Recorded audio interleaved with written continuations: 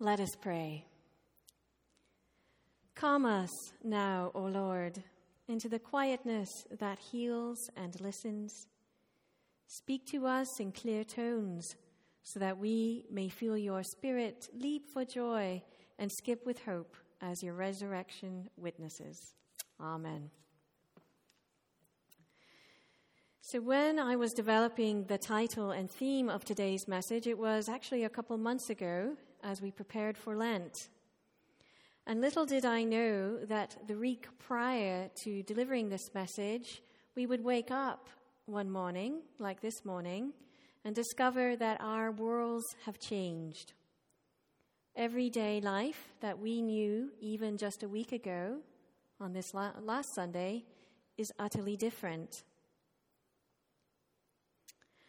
I didn't know, for example, that when I woke up this morning, that I would find that I, like many of us, might be wondering what a right mind might be this morning and this coming week and these coming months.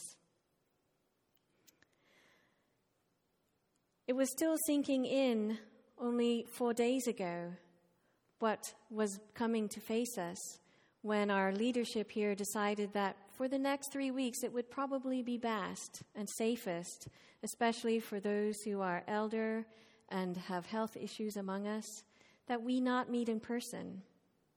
That was just 4 days ago.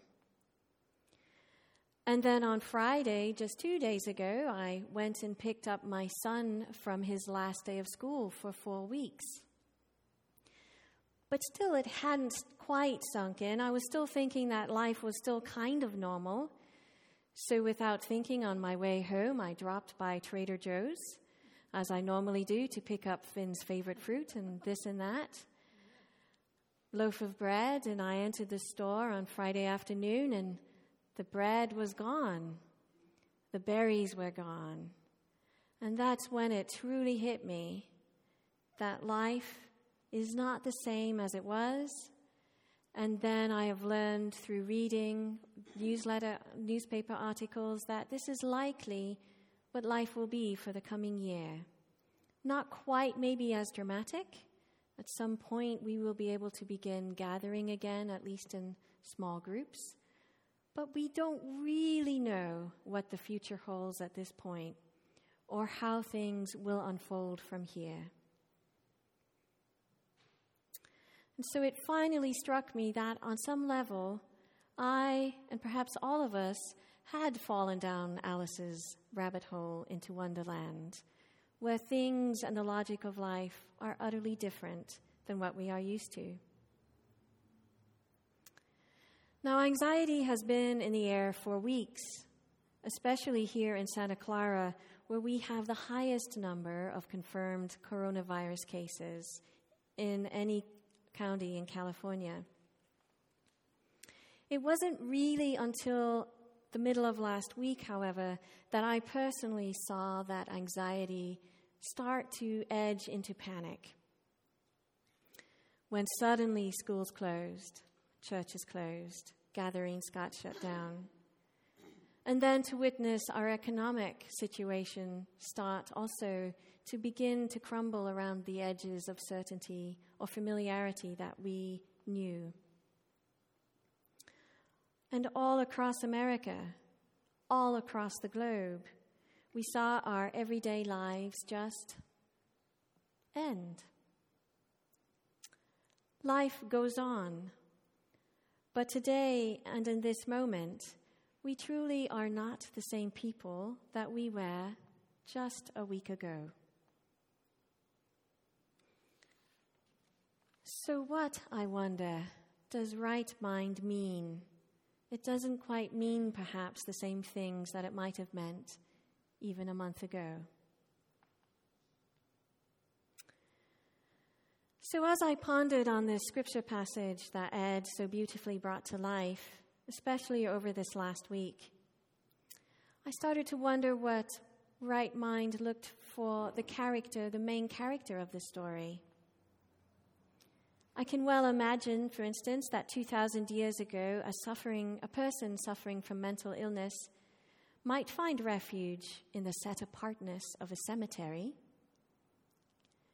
but perhaps my imagining is a projection of the peace that I experience when I sit under trees in the quiet of a graveyard. For cemeteries have always been a place of refuge for me when I have felt sad or anxious, afraid or depressed. But when I read the story, I really want to give the character called the demoniac in the story, I want to give him a name. So instead of calling him the demoniac as he might have been called 2,000 years ago, or the schizophrenic as he might find himself labeled by some today, or any other labels associated with mental illness. So I'm going to give him the name Anton, after Anton Boysen, who was the sort of the founder, the father of a spiritual chaplaincy in our medical world. And so I'm going to call him Anton, and I wonder, before Anton ever set eyes on Jesus, could he recall the last time he felt settled in his spirit or in his right mind? Would he, in the cemetery, fall asleep yearning for a sense of meaning and a craving for connection he'd known and lost? What traumas of loss or illness had led him to this desolate place? The answers to those questions are lost to time for us. When I was researching this passage, I learned that biblical scholars question whether this story actually really happened, and if it was based on a real historical event. Can't quite discern even so what the original author or authors of this story really intended to convey. Some, like Amy Jill Levine, for example, sees that the reference to the legion of demons could be like legions of Roman soldiers being expelled from the Holy Land and for the return of the Messianic age.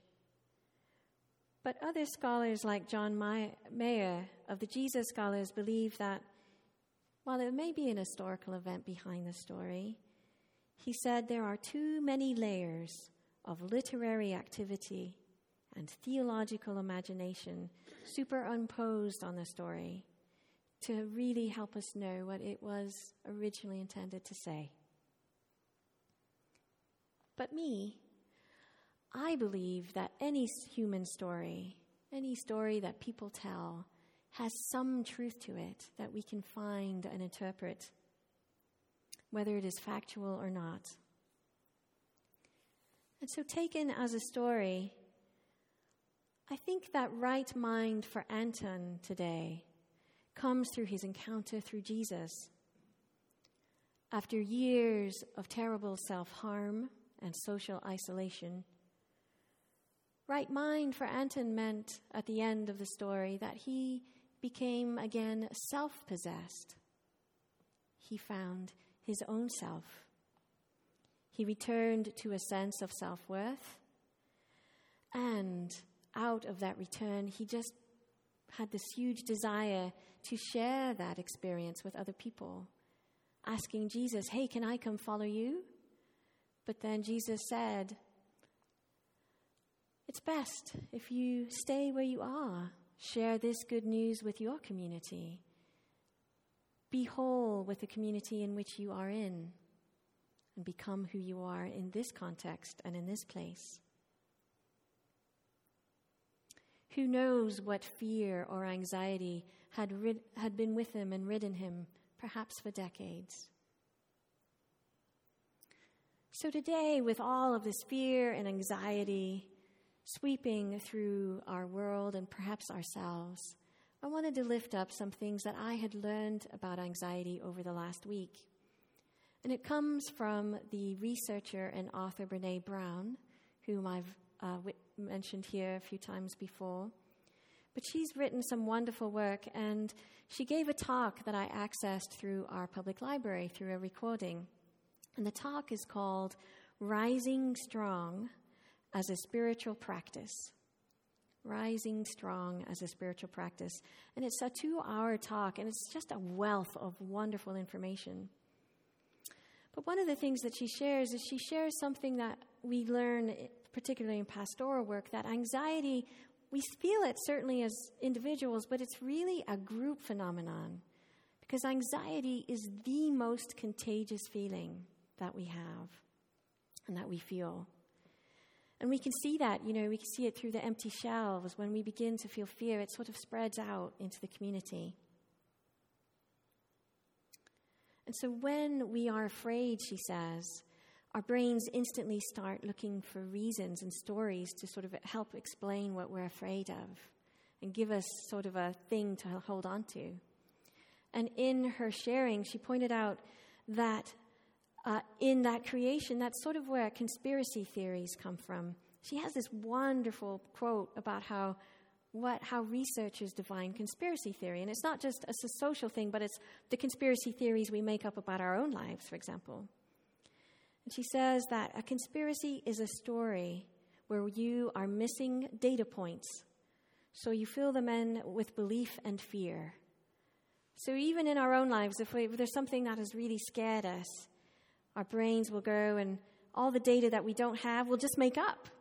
And it'll usually be based on the fears that we have. And so we tell this story and our fear fills in all the data points that we don't have. And so in the absence of all that information, we fill it in with our imagination. And so that's partly where rumors, for instance, come from. And at this time, with so much fear, there's all kinds of sometimes odd, sometimes funny ideas floating around about where this illness came from or, sort of evil intent assigned to it. But what's beautiful is that Dr. Brown, when she speaks of this, she talks about how uncertainty, such as we're living in right now, or ambiguity in our lived experience, that uncertainty and that ambiguity, even though it scares us, is what makes us vulnerable. And she points out that it is vulnerability that is the birthplace of connection, of trust, of intimacy, of love, and belonging, and meaning. All of these things are really born out of our ability to be vulnerable, to live in our uncertainty and our fear, and find access to those things. And she points out that the most resilient people that she has researched, because she specifically researches resilience and what makes us resilient as individuals, but as a community, she points out that when we can notice when we're afraid and then choose not to act out of maybe the stories that we're making up that are based on fear, but to rewrite those stories in conscious ways so that we write the story, so that not we're controlled by the fear, but we ride our way out of it into a life of fullness and grace and connection, that is where resilience begins. And I feel like at this time, as we stand sort of on the precipice of reinventing and reimagining our lives for ourselves, for our families, but also our society, that if we can stand in our resilience and in our courage, we can truly step into that, step even over that precipice, trusting that we will find a way, and support everyone else in finding a way as well. So if you just take a moment, maybe right now, to reflect on what is most scary to you right now. For some of our elders who have to stay home today, who have been sick and isolated already, the impact of not being able to be with us today is huge and has certainly brought up anxiety and fear. How will they have the connection they need to stay well? How will we know that they're doing okay? Who will take care of them if they're sick? That's just some of the fears that may be emerging in our community, but there may be other fears too. Just take a moment to reflect on what that may be for you right now. And then in acknowledging that feeling and acknowledging perhaps the story of where that fear is coming from for us, what is the next or the first thing, small thing, that you can do to begin to push the edges of that fear out so that we can take a small step, a courageous step, to address that fear? Maybe it's picking up the phone call and calling someone just to check in. Maybe it's asking for help. A lot of us aren't great at asking for help. Maybe it's saying, hey, I'm really afraid about this. I need a plan. I need some help getting to the grocery store, finding something I need. But even that small an action can fill us with courage and confidence and assurance that we have what it takes to step into whatever is to come.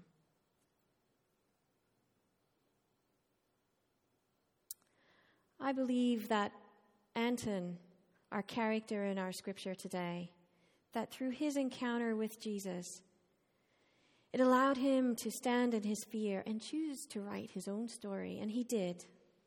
The story of how he left that graveyard. A story of showing up fully for everything that followed after.